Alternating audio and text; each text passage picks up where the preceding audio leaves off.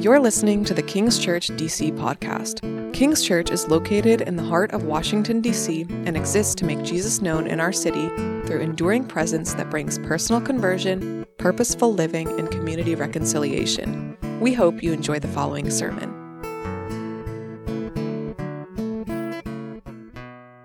Good morning, everyone. My name is Wesley. For those of you who may not know me, I'm one of the pastors here at King's Church, and today we are concluding our series that we've titled Risen.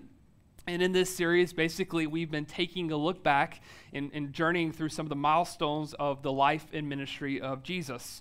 And what that led us to last week was ultimately to his death on the cross on Good Friday, and then on Easter Sunday, his resurrection from the dead.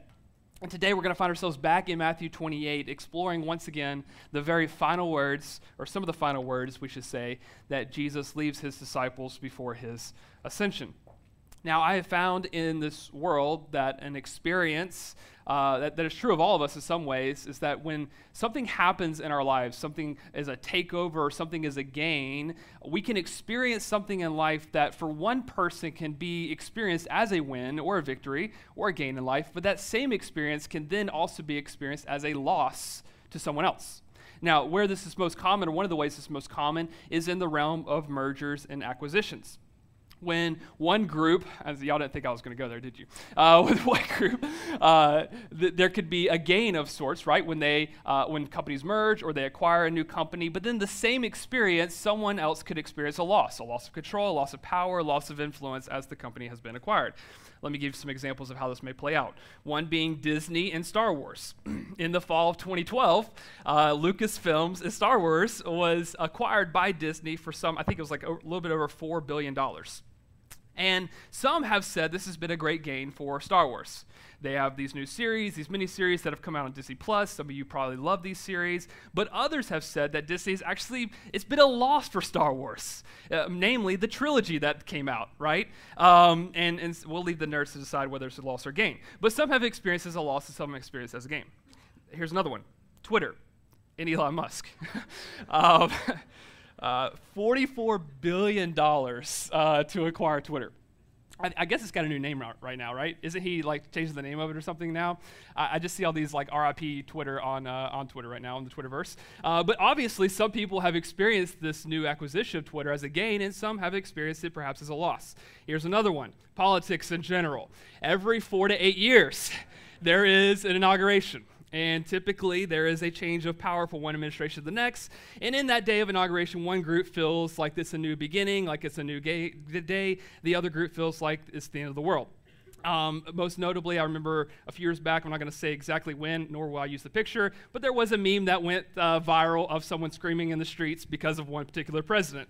So obviously, people feel very strongly about the change in administrations. Here's another one, marriage, right? It could be somewhat of a merger, right? Oh, yeah. There you go. I use this photo because it shows more of her and less of me. So that is the gain right there, guys. That's the gain. But we actually have our premarital classes, which we call merge, right? There's this kind of merger that is a gain in marriage for sure, but it also can be experienced as a loss for others. One particular guy in particular. There was a guy who really wanted to date my wife. And unfortunately, she chose to date me instead, and he, quote, said to her, "You have now ruined my Christmas."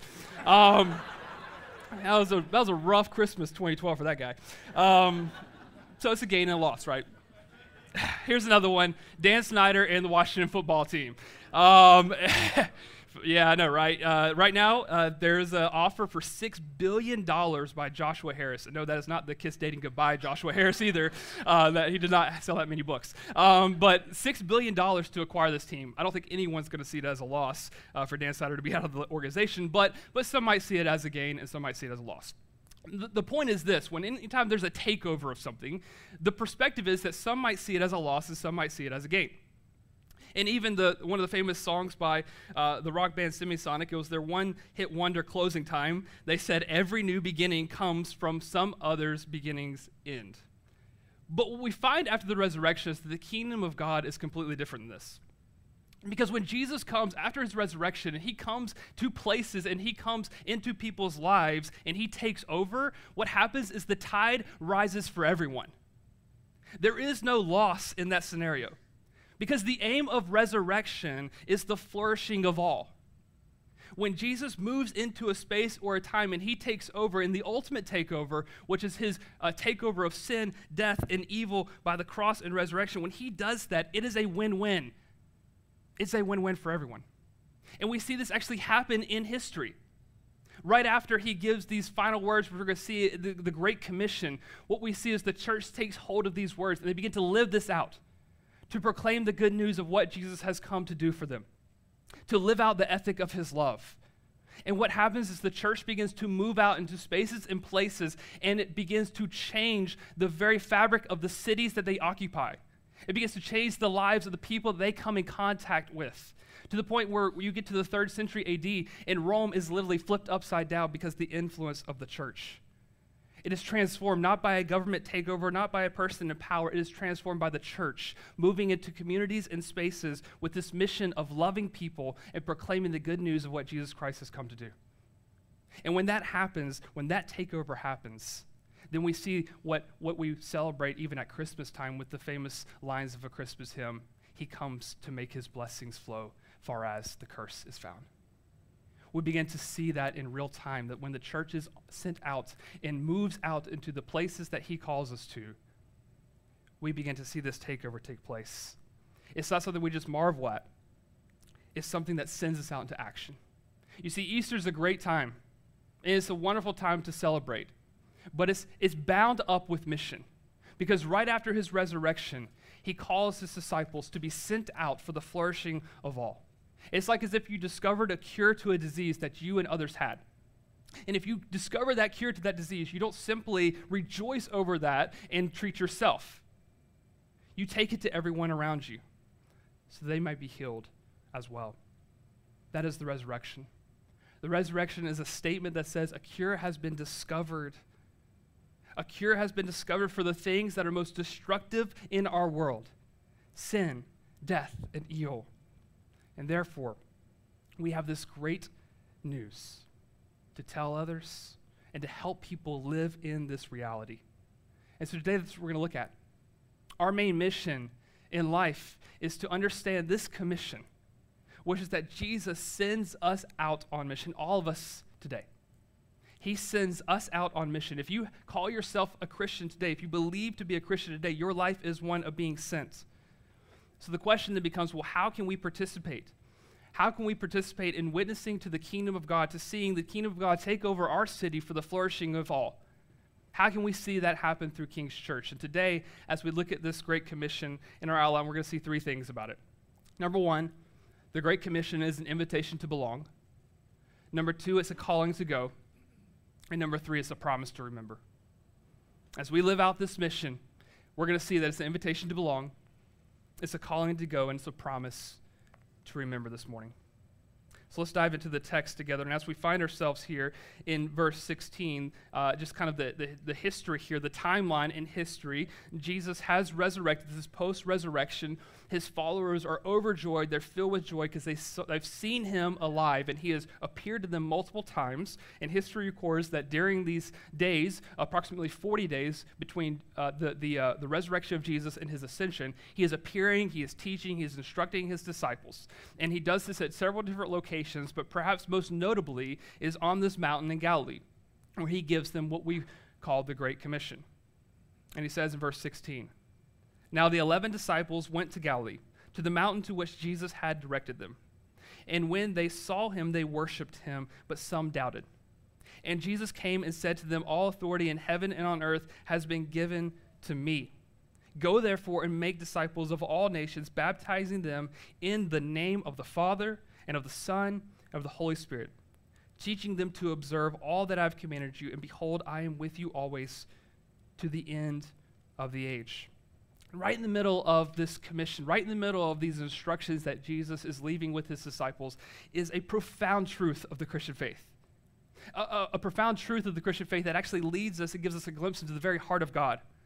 And it's right in this subtle phrase that is so packed with so much theological significance, is that as they go, and as they teach, and as they proclaim, he says that we should baptize in the name of the Father and of the Son and of the Holy Spirit. In essence, what Jesus is giving us here is a look and a peer into the Trinity. This historical document that says that there's one God who exists in three persons, the Father, the Son, and the Holy Spirit. They are eternally equal in power and in glory and might and beauty. It's not as if we believe in one God and one person, or we believe in multiple gods. The Trinity is one God, three persons, all equally and eternally God. And why is this important? Because as Jesus is moving out with his disciples and he's giving them this commission, he's telling them to go and to baptize, meaning as someone believes in faith, to then participate in this act that unites us with Jesus and unites us with his people. He says, when we do that, you're going to baptize them in this one name. Because what is this one name communicating? It is communicating the very nature of God. It is communicating the very heart of God. That we serve a God who is united, a God who is a community. In other words, the Trinity lets us peer to the very heart and the inner workings of God himself. That in God, as we see this play into the New Testament and the Old Testament, when we see this play out, that God in his very nature and the inner workings of himself, there's this ongoing relationship in which we see each member of the Trinity committed to glorifying the other, to highlighting the beauty of the other, to loving and serving the other. In essence, they share this common life with one another.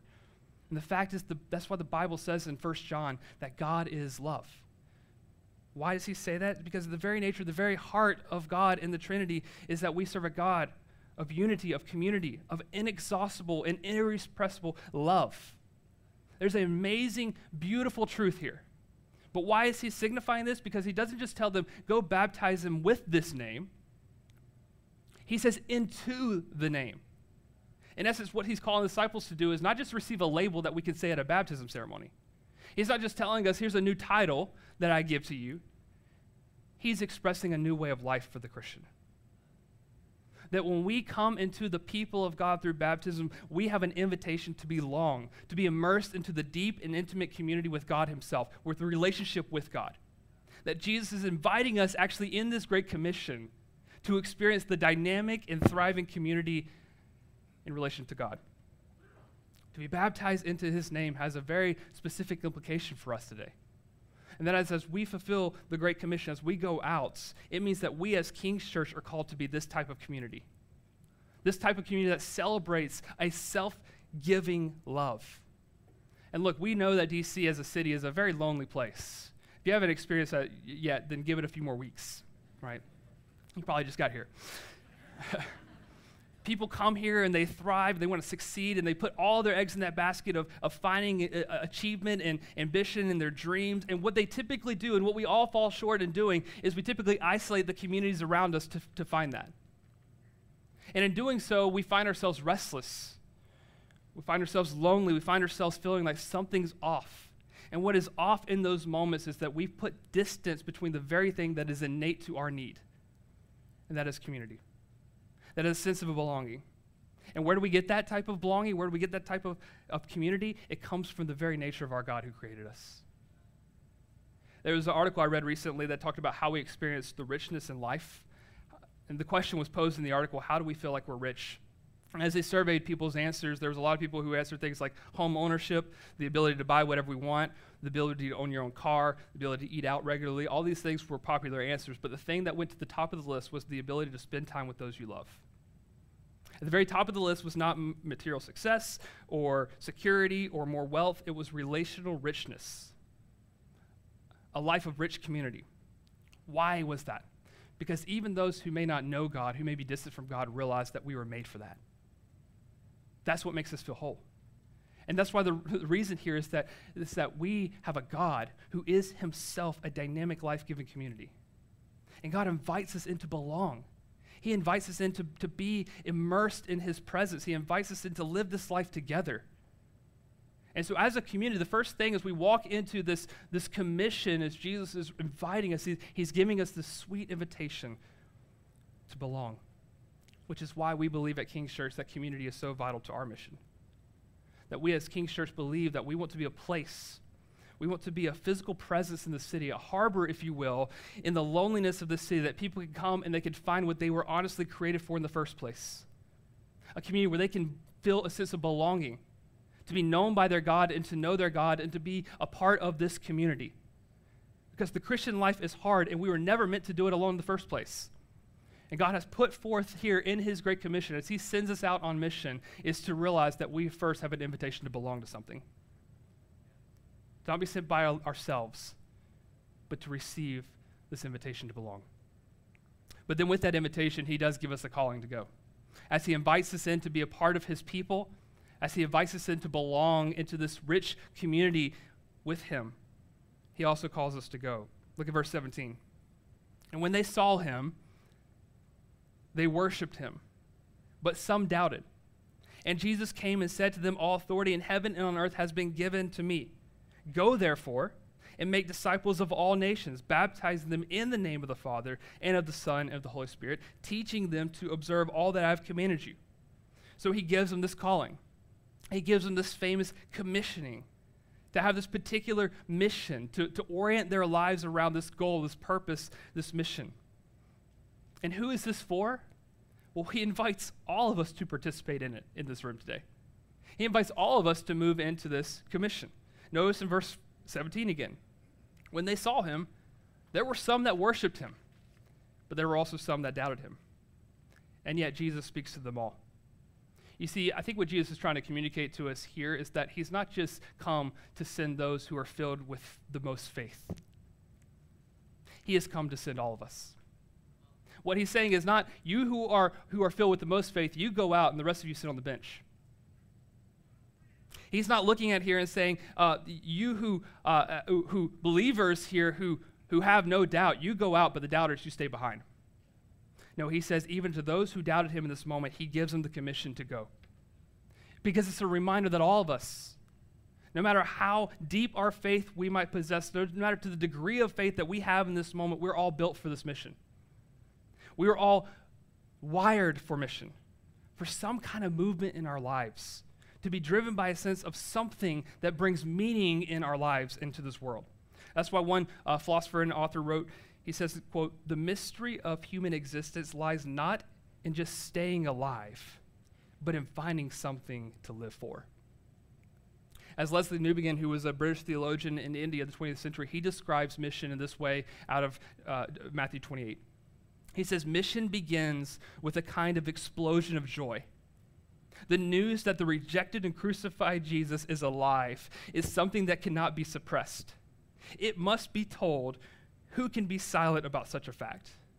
But not only does Jesus invite us to experience this profound life of God, this profound intimacy with God, but he invites us to invite people to experience that same intimacy and that same relationship and that same kind of dynamic connectedness, to go and make disciples. And he sends us out on mission to tell people about our experience with that intimacy and that connectedness with God and to invite people into an explosion of joy. According to Newbigin, we experience an explosion of joy when we know who Jesus is. It is something that we cannot hide within ourselves. And all Jesus wants to do here is to authorize us to go and tell people. That's what he says here. He says, I have all authority on heaven and earth. It has been given to me. It's Jesus' way of saying, I'm in charge. It's his way of saying, I have been coordinated as the king. That through my life and through my death and my resurrection, it is as if Jesus hung up a huge sign across the world that says under new management, right? Like you ever go to one of those establishments that change management, you frequent them, and then you have to stop going because it's just gotten so bad. But then you go back and you're like, wow, now they're under new management again. Someone's taken ownership. They spruced up the place. They begin to renovate it. They begin to bring back good employees, and so you can start frequenting that place again. In a very similar way, that's what Jesus is doing. He is saying, I have come and I have begun the process through my resurrection of renovating this world again. Nothing, not even death itself, can stop me from carrying out my purposes in this world because all authority is mine. And you know what he tells us here? That as he does this renovating work, he's going to do it through you. He wants to do it through you, his disciples, his church. Now, I think it's fair to say that when we use the word authority, as a culture, we have a pretty general aversion to that. In fact, we have a disdain for authority. If you think about the spirit of this age, it's not to bow a knee to authority. It's actually to say, no, speak your own truth. Don't let anyone tell you what to do. The best person to to talk about your good and to believe for your thrivingness and your happiness is yourself. You're the purpose of primary authority in life. So the idea of having some other authority is something that is hard to comprehend, because as a culture, we like to say, no, our authority rests in me. That's what makes me authentic, right? But we need to recognize that is actually completely at odds with the Christian faith.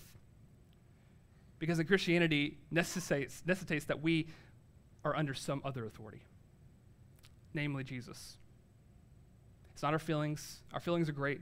They're great things, but they're terrible authorities to have. Because our feelings and the things that we bring in, those places, those things that come into us, they're often shaped by the culture around us. Which means that the authority that we actually live by, when we say we live by our authentic self, our feelings, is actually what's shaping us around us. That's the culture. In fact, we're not our own authority. The culture's our own authority. Why that is important here is because if we live out of that way, if we live out of a sense of we're our own authority, then we can't actually be the church. Because in that sense, we're not offering anything alternative to the world around us.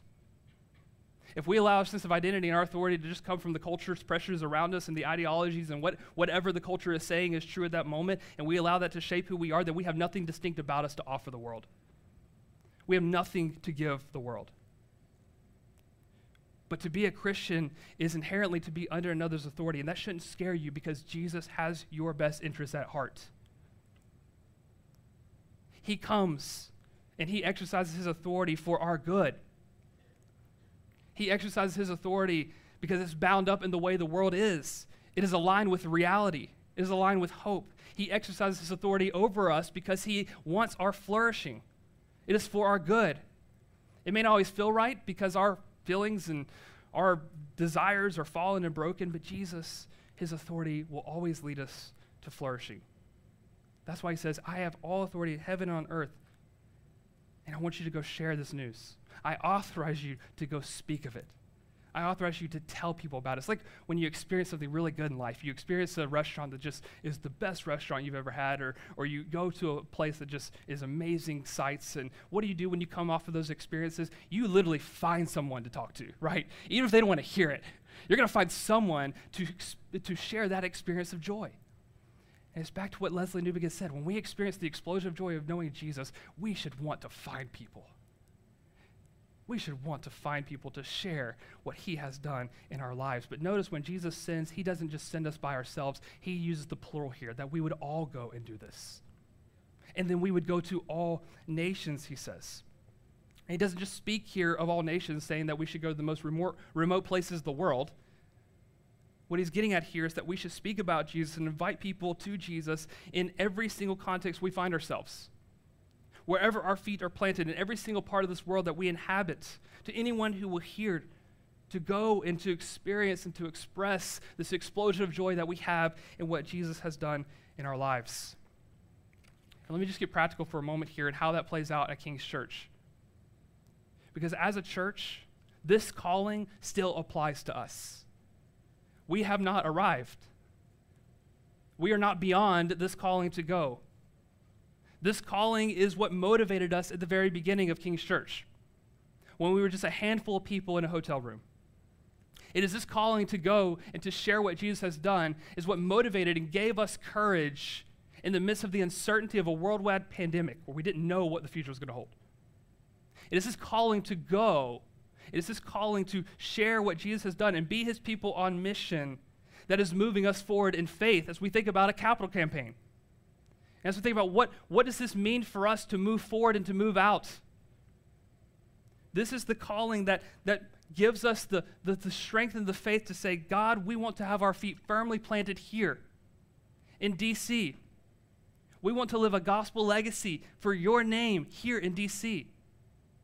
It is this calling to go that allows us to trust him in the astronomical, faith-filled endeavor of one day wanting to own our own space in D.C.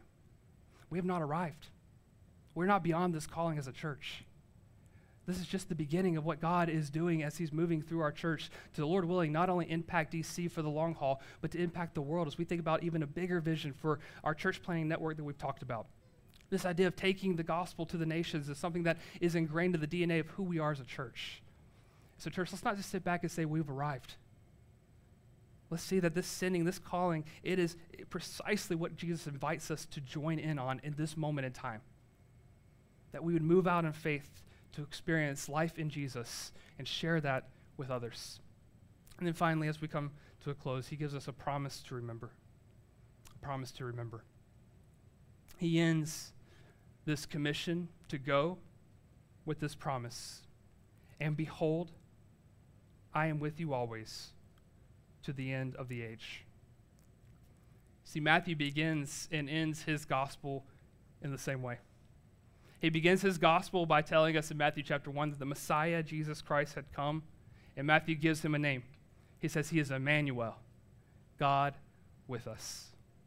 That in Jesus, the promise that God has come to be with us is being fulfilled. And he ends in chapter 28 with that same promise that he is going to be with his people to the very end of the age. This is not something casual he's just saying. It's not just like, well, don't worry, God is with you.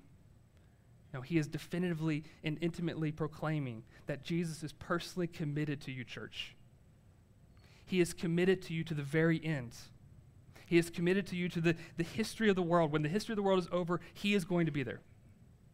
At the end of the age, when it comes, he is going to be there. When the story has its conclusion, he will be there because he is the one who writes the story. And I know as individuals, oftentimes, especially in an individualistic culture, it's easier for us to read this and simply to say, well, this just means that Jesus is my companion. I have companionship with Jesus, right? That when I pray, he's with me. When I walk, he's with me. And that is true. But it's like if we treat Jesus just kind of like a gas, right? Like he's just around us. He's just kind of orbiting around us. He's just kind of hovering there. But it's so much more deeper than that. What he is proclaiming here is that he is the God who came into this world. It is a promise to remember that he is the God who came into this world. He came from heaven to earth. He was born into this world. He went from a throne to a manger. Why? So that he could be with us. So that not even heaven and earth could separate us.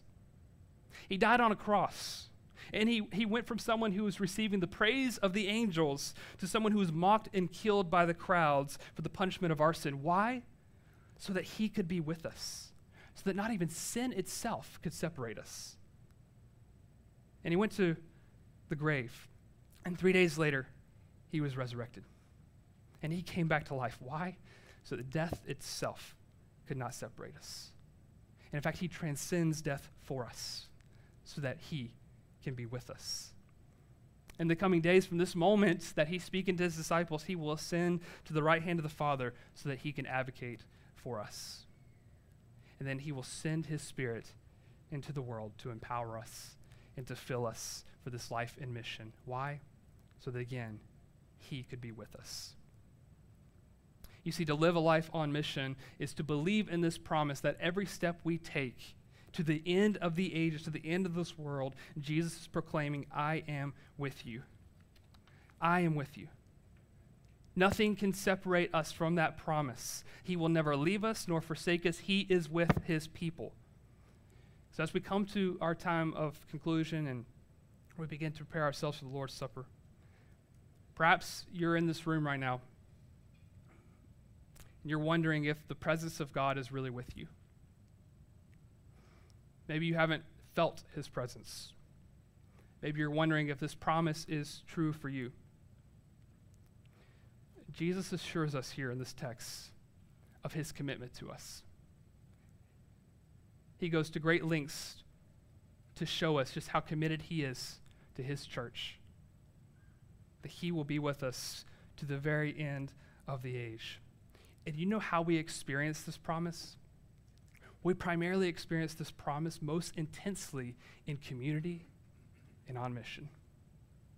We don't primarily experience it just in community, but we experience it when we are a community on mission. We experience his presence when we come together and we live this life together on mission. And so let me just challenge you for a bit here. If you're sitting here today and you feel like, I don't feel God's presence right now, but you come and you leave and you don't invite any people into your life, you don't serve, you haven't found a way to connect, that perhaps the reason why you're missing out on this promise of God's presence with you is that you're not in community. Maybe the step towards feeling the presence of God and the trueness of this promise is to be in community and receive that invitation to belong. Or maybe you're saying, well, I have community.